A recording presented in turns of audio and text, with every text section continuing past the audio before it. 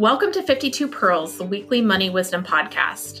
I'm Melissa Joy, a certified financial planner and founder of Pearl Planning.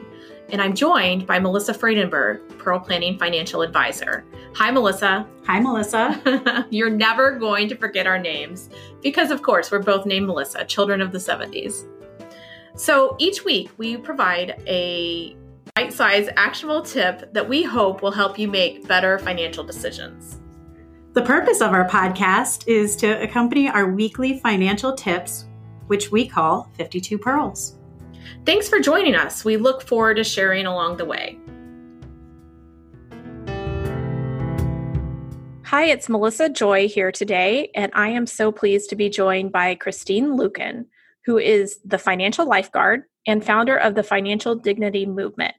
Christine is a certified financial counselor, speaker, and the author of Money is Emotional: Prevent Your Heart from Hijacking Your Wallet. She empowers her clients to rescue their financial dignity by creating a prosperity plan that decreases debt, increases savings, and directs spending to what's really important to them. Christine, welcome to the podcast. Hey, thanks so much for having me. I'm so glad that you're here. And as we explored the topics that related to both of us and we thought would be important to the listeners today, one thing stood out to both of us that we're talking about often with clients, but that we don't hear about much in financial media, which is the topic of financial shame. Yes. So I'm really excited to explore this topic because it's something that comes up in my conversations with new clients more and more. And I think that we really need to have a dialogue about what is financial shame and how can we address it. Absolutely. So in order to get started, I'd just love to hear a little bit about your background, both professionally and personally, as to why you're so passionate about helping people with their financial decisions. Yeah, absolutely. So in my mid-20s, I crashed and burned financially, despite having an accounting degree. And I experienced this money shame firsthand. I knew what I should be doing with my finances. And yet, because of various factors, including being engaged to a guy who had terrible money habits, he was in and out of jobs and in and out of jail. And I thought if I just loved him enough that he would change. And he did. He got worse. So, after being with him for 7 years, I found myself at age 26 having a wedding dress in the closet and wanting to leave that relationship, yet having no money to leave. And so I ended up having to move back in with my parents for several months, which of course, once you've graduated from college and are off on your own for a while, that feels like the worst thing in the world, that you've failed.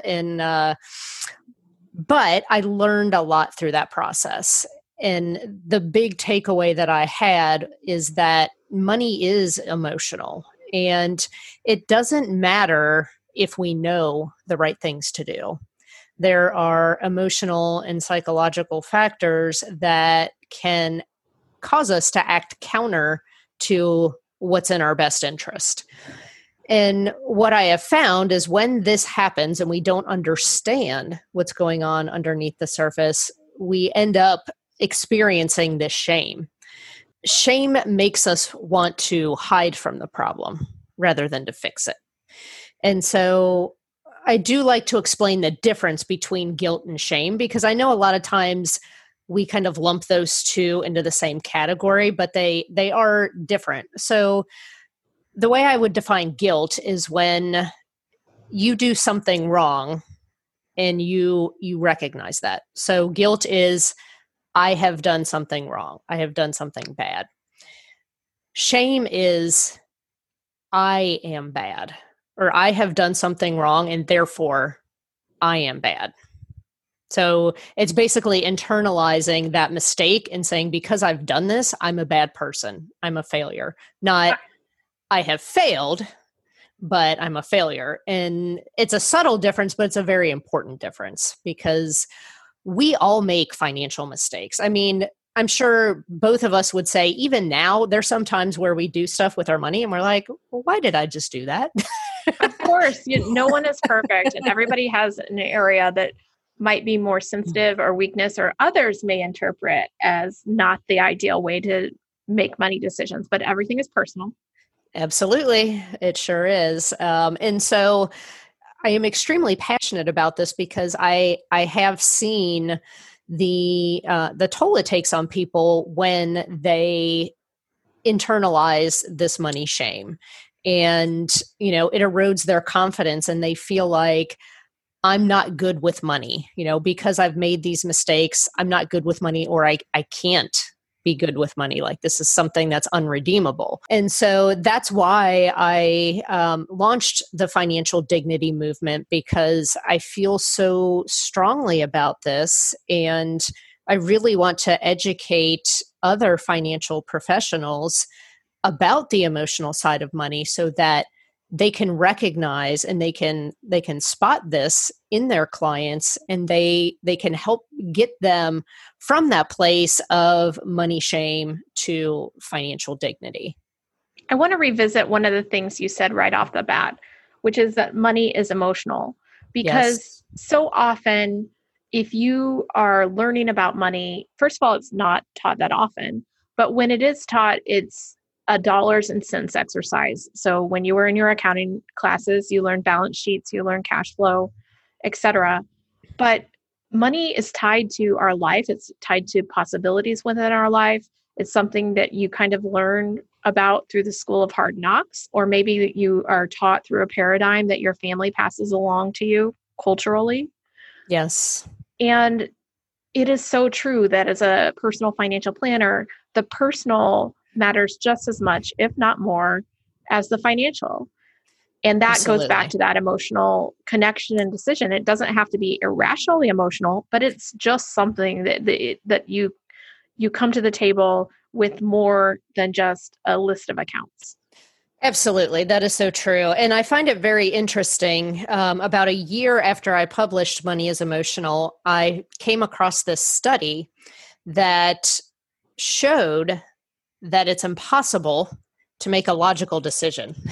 And what they found was that the moment of decision happens in the same part of the brain that processes emotion. So we cannot take emotions completely out of financial decision making. But we can understand how the process works. A lot of financial gurus will say, if you don't like your results, then you need to change your actions. And here's this list of actions that you need to take. People will embark and start trying to do these various actions, and they might, make some progress. But then they find themselves, either not able to complete it, or they find themselves backsliding. And they end up saying, what's wrong with me, right? Especially if they see somebody else who has succeeded doing that, then they're like, well, what's wrong with me that they can accomplish this and I can't? It's important to understand that our actions are triggered by emotion. And so if we don't figure out all the predecessors that come before the action, there's all these pieces that are missing. In order for us to really understand it, it's like the words that we say to ourselves, the thoughts that we think, our early experiences that happen in our lives trigger those emotions around our finances. And so I like to refer to that as the money blueprint. If I give you a blueprint to build a ranch house, I don't care how hard you work or how fast you work or who you hire or what building materials you buy, you're only going to get a ranch house with that blueprint, right? It's not until you go back and change the blueprint that you can get a 2-story. Mm-hmm. So what I found is that there's a lot of people out there with the equivalent of a ranch blueprint who want a 2-story financial house. And they're so frustrated because they are working over here with trying to change their actions, working harder, trying to work smarter, etc. Paying debt more quickly, I think, is one where it's like, I'm going to fix this, and then we're risking other things. Yeah. Right. But it's like, unless you go back and examine, what you think about money, what you say about money, how your parents handled money and some of your early experiences around money, your subconscious mind is so extremely powerful. And it's kind of ridiculous how little we talk about it. It drives a lot of our behavior and we're not even aware of it. And so if we don't start uncovering some of that stuff that's going on under the surface so that we can actually correct that blueprint and make sure we're building our financial house, the way we want it to, that's the only way we're going to get to lasting change. I agree with you. I think we both tackle that challenge in different ways. So you offer courses or personal coaching where you're going to go back and visit all of that. Oftentimes I refer to it as a backpack that you're carrying with you as you make your decisions. That's either light and helps you out and has all the tools that you need, or maybe it's filled with stones that really drag you down. For me, as a financial planner, we're going through the process of financial planning. We are doing some of those technical things, but I have conversations with people that typically make them comfortable to share their personal perspectives. They're not hiring me to go and then look at what's in the backpack, but the conversations come up and I leave enough room where I often hear about the emotions of money and how they feel. Yeah. And one of the things that you mentioned was that people see other people, they see successful people, they benchmark themselves against those people. And that is a source of how they come to how they feel about themselves and they feel less than. And I think it's so interesting because oftentimes I know what's under the hood of the lives of those other people, and the other people may be feeling the same, or they may be what I call an upside down iceberg, where all of their financial life is there for their neighbors to see, because it's all external, but within their life, under the surface, there's no cash left at the end of the month, everything, they're tapped out. And yet your client is benchmarking their worth based on what they're seeing from someone else. Absolutely. Yes. And, everybody has different life circumstances. Everybody is operating out of a different blueprint. And you are so right. I mean, most of my clients make six figures. I have coaching clients who come to me, with $10,000, $12,000, $15,000 of spendable after-tax money. And then when I look at their net worth, it's, there isn't the proper correlation there, Right. It's You're like expecting to see one thing and it's just not there. And then, there's something going on behind the surface, under the surface. Absolutely. Because I tell people more money will not fix your problems. More income will not fix your money problems.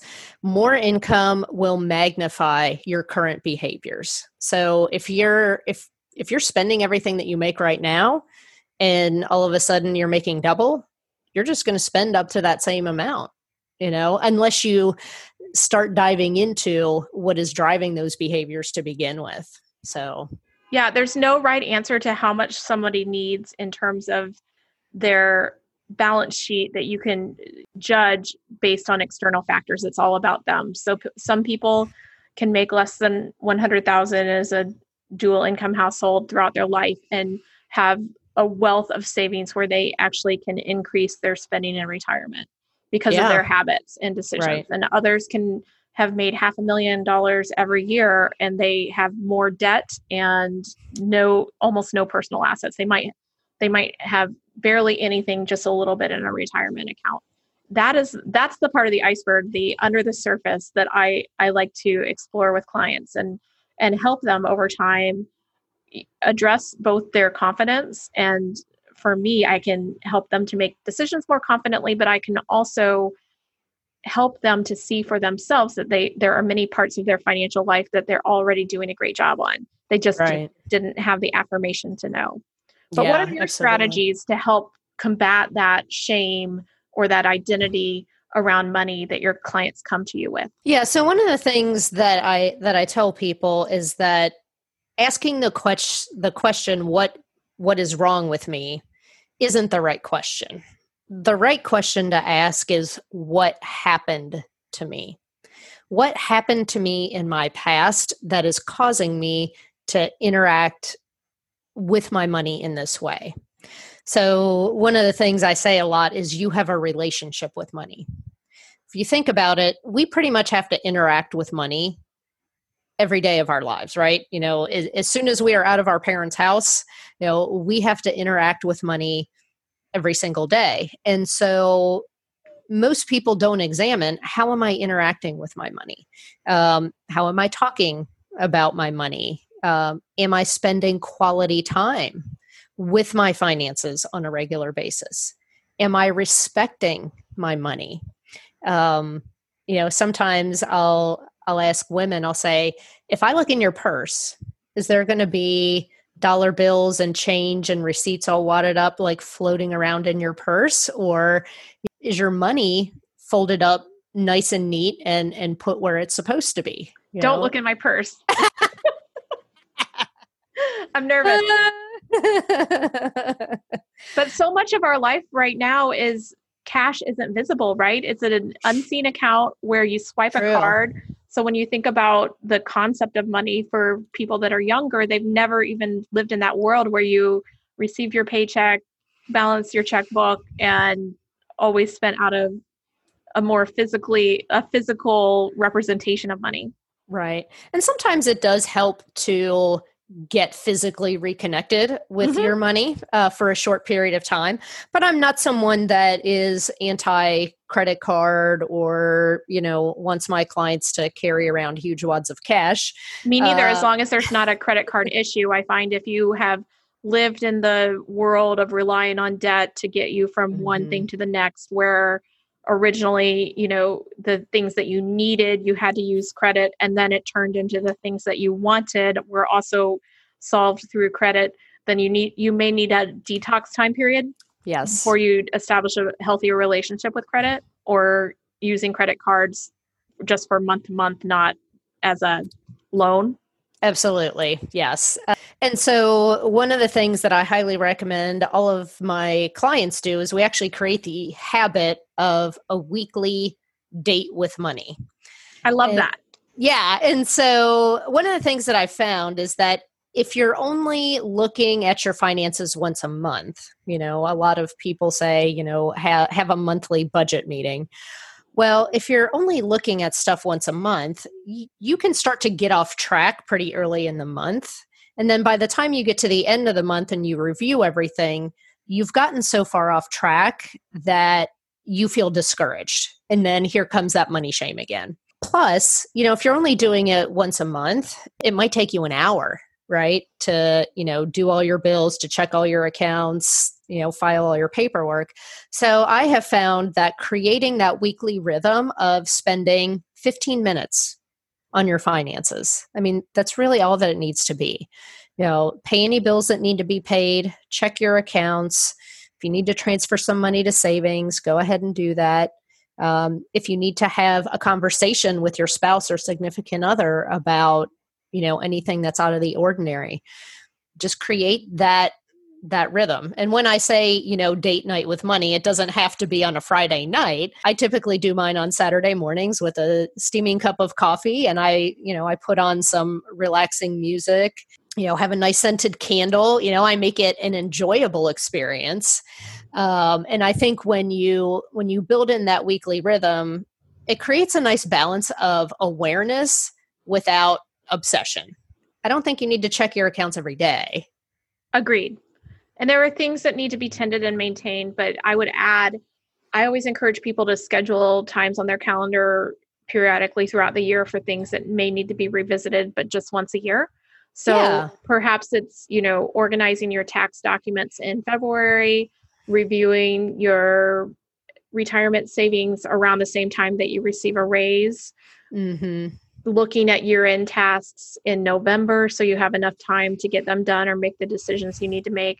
So it might be nice if you plan that weekly kind of maintenance, and there were a few times a year where you had a more in-depth review of certain things.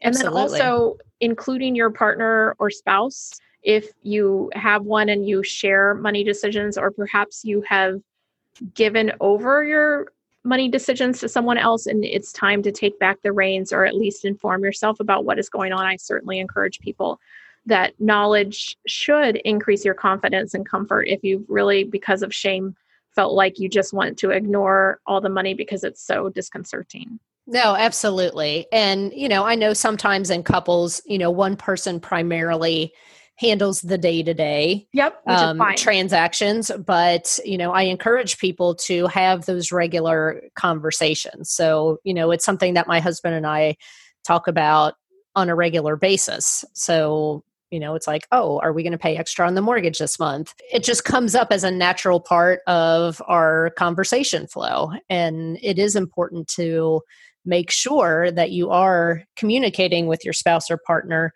And if you are not the person that is primarily handling the day-to-day stuff, you should know where everything is, right? So if something happens to your spouse, okay, the bills that need to be paid are always here in this spot. And, I know how to get online and access the accounts. That is so critical for two reasons. First, what if something happens where you have to become the decision maker? But also, what if you assume that everything is taken care of? Maybe your partner comes to money with bravado and confidence, and you personally don't feel that confidence. Perhaps you have a different take on risk. And you don't want to wake up one day having assumed that everything's okay when in fact you had no idea that the future that you plan for is not possible because of financial decisions. Because I've had circumstances where there were credit cards in someone's name and they had no idea that their spouse had been taking these out. There's ties to a business that isn't doing well, or just there wasn't the type of savings that they thought was going on. So as a financial planner, I always require that both members of the family are involved in the conversations. It's not that they both have to be the decision maker if one prefers the other, but it's an opportunity to remain informed. And of course, I think that there's a higher propensity for things kind of being checked off the list and taken care of if you are using professional services, or if not, then you're taking it seriously and you're hiring yourself to really get things done. Yeah, absolutely. And most of my clients, we set them up on a spending app so that both of the clients can actually see in real time what's going on with their finances relative to the plan. So that makes sense. Yeah. So I highly recommend using technology to help you stay on top of things, especially because we are moving away from spending with cash.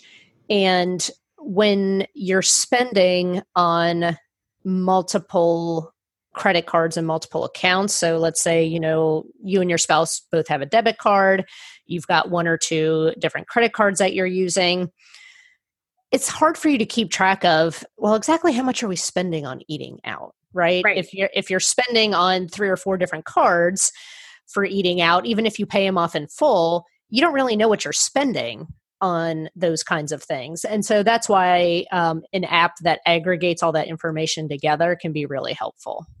Yeah, I think that there are several things that can have an advantage. First, technology is your friend. Yes. For both of us, having a conversation partner, adding an objective third party, you, Christine, or myself in different roles, that is an opportunity for people to refine their decision making or change their relationship with money, and also just pick up on opportunities that they may not be aware of. And then I always encourage people to think about things incrementally. So just like a diet, you don't say, hey, I'm going to lose 30 pounds and I've got a week to do it. Right. Changing habits, making decisions, mapping out goals over time, and not forcing yourself to completely alter your lifestyle all at once, but instead incrementally make better decisions over time, is really where I find the compounding return of good financial decisions. And that's what most of us are talking about. Well, and I'm glad that you brought that up, because I feel like there are some extreme approaches out there that are similar to crash diets, where they advocate very extreme changes in a short period of time. And unfortunately, what that teaches people is what I call binge and purge financial behavior. So if you're coming from a place of uncontrolled spending, lots of debt, and then you move into this program that you have to cut up your credit cards, you don't have any fun money, you've got to eat beans and rice. By the time you finish the program, you haven't learned what healthy looks like. And it's so much better if we can take a scarcity people program. Exactly. It's so much better if we can take people instead of, 8 weeks or 9 weeks, if we can take people over 6 months and say, okay, just do like these 2 or 3 things until we meet again. And then just do these 2 or 3 little things until we meet again. And then all of a sudden you look 3 or 4 or 5 months down the road and you're like, wow, look how far I've come. And it hasn't really felt that hard. I think that is a much better approach than something that's really extreme, both for your physical health and for your financial health. I'm smiling because I've seen that transformation and I've received that feedback of the power of looking at things incrementally and not expecting that you're going to come in as the coach and tell people how they're going to live their life. My goal is to give people choices, set up the choices that I think would be the most effective, and then have them make the decision to choose that. Yes. So that they're not fitting into a template that I've created that everyone needs to look like this. Instead, we're just refining who they are with intention and choice and with information, both on the technical and personal side of financial decisions.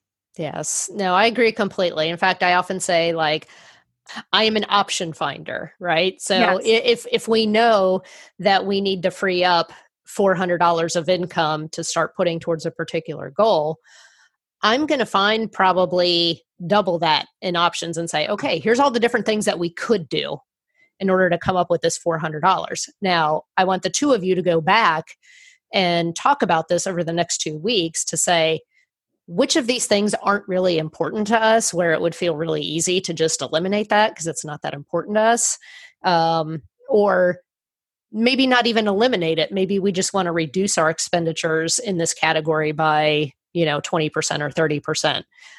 But, when we come back together, then they have chosen and they have committed and said, these are the things that we want to change so that we can take this $400 and put it towards this goal that's really important to us, because that gives people ownership. And I think that is really important. Ownership really is the key, where you feel like financial decisions and circumstances aren't happening to you, but that you have control over them. So absolutely. I could talk about this all day because I think it really is where the hard work, where the wisdom really comes in to money and people. Absolutely. And we're only scratching the surface to the possibilities if more people would really address the emotional side of money as well as the nuts and bolts. I want to make sure that people can find you and some information that is useful. And you have been generous to offer the first 3 chapters of your book, Money is Emotional. We'll provide the link to that in our show notes, as well as you have a 3-day mini course that we have a link to, and it's free. Yes. Do you have any additional places where people can find you? How can we keep track? Yeah, well, the best place to find me is on my website, and it's just my name, ChristineLuken.com, or you can go to moneyisemotional.com, and you'll find me there as well. I have a lot of great information on bringing together the emotional side of money plus the actual practical, tangible things that you need to do with your personal finances on my blog. So that's right up on the top of my website, and people can search for, the particular financial issues that they're struggling with, whether it's debt or spending, or That's even great. Just communicating with their partner. Thank you so much for this time, Christine. I hope that everyone who identified with the term financial shame once we described it feels the confidence that they don't have to have that feeling forever. Yeah. Have a great day. Hey, thank you so much.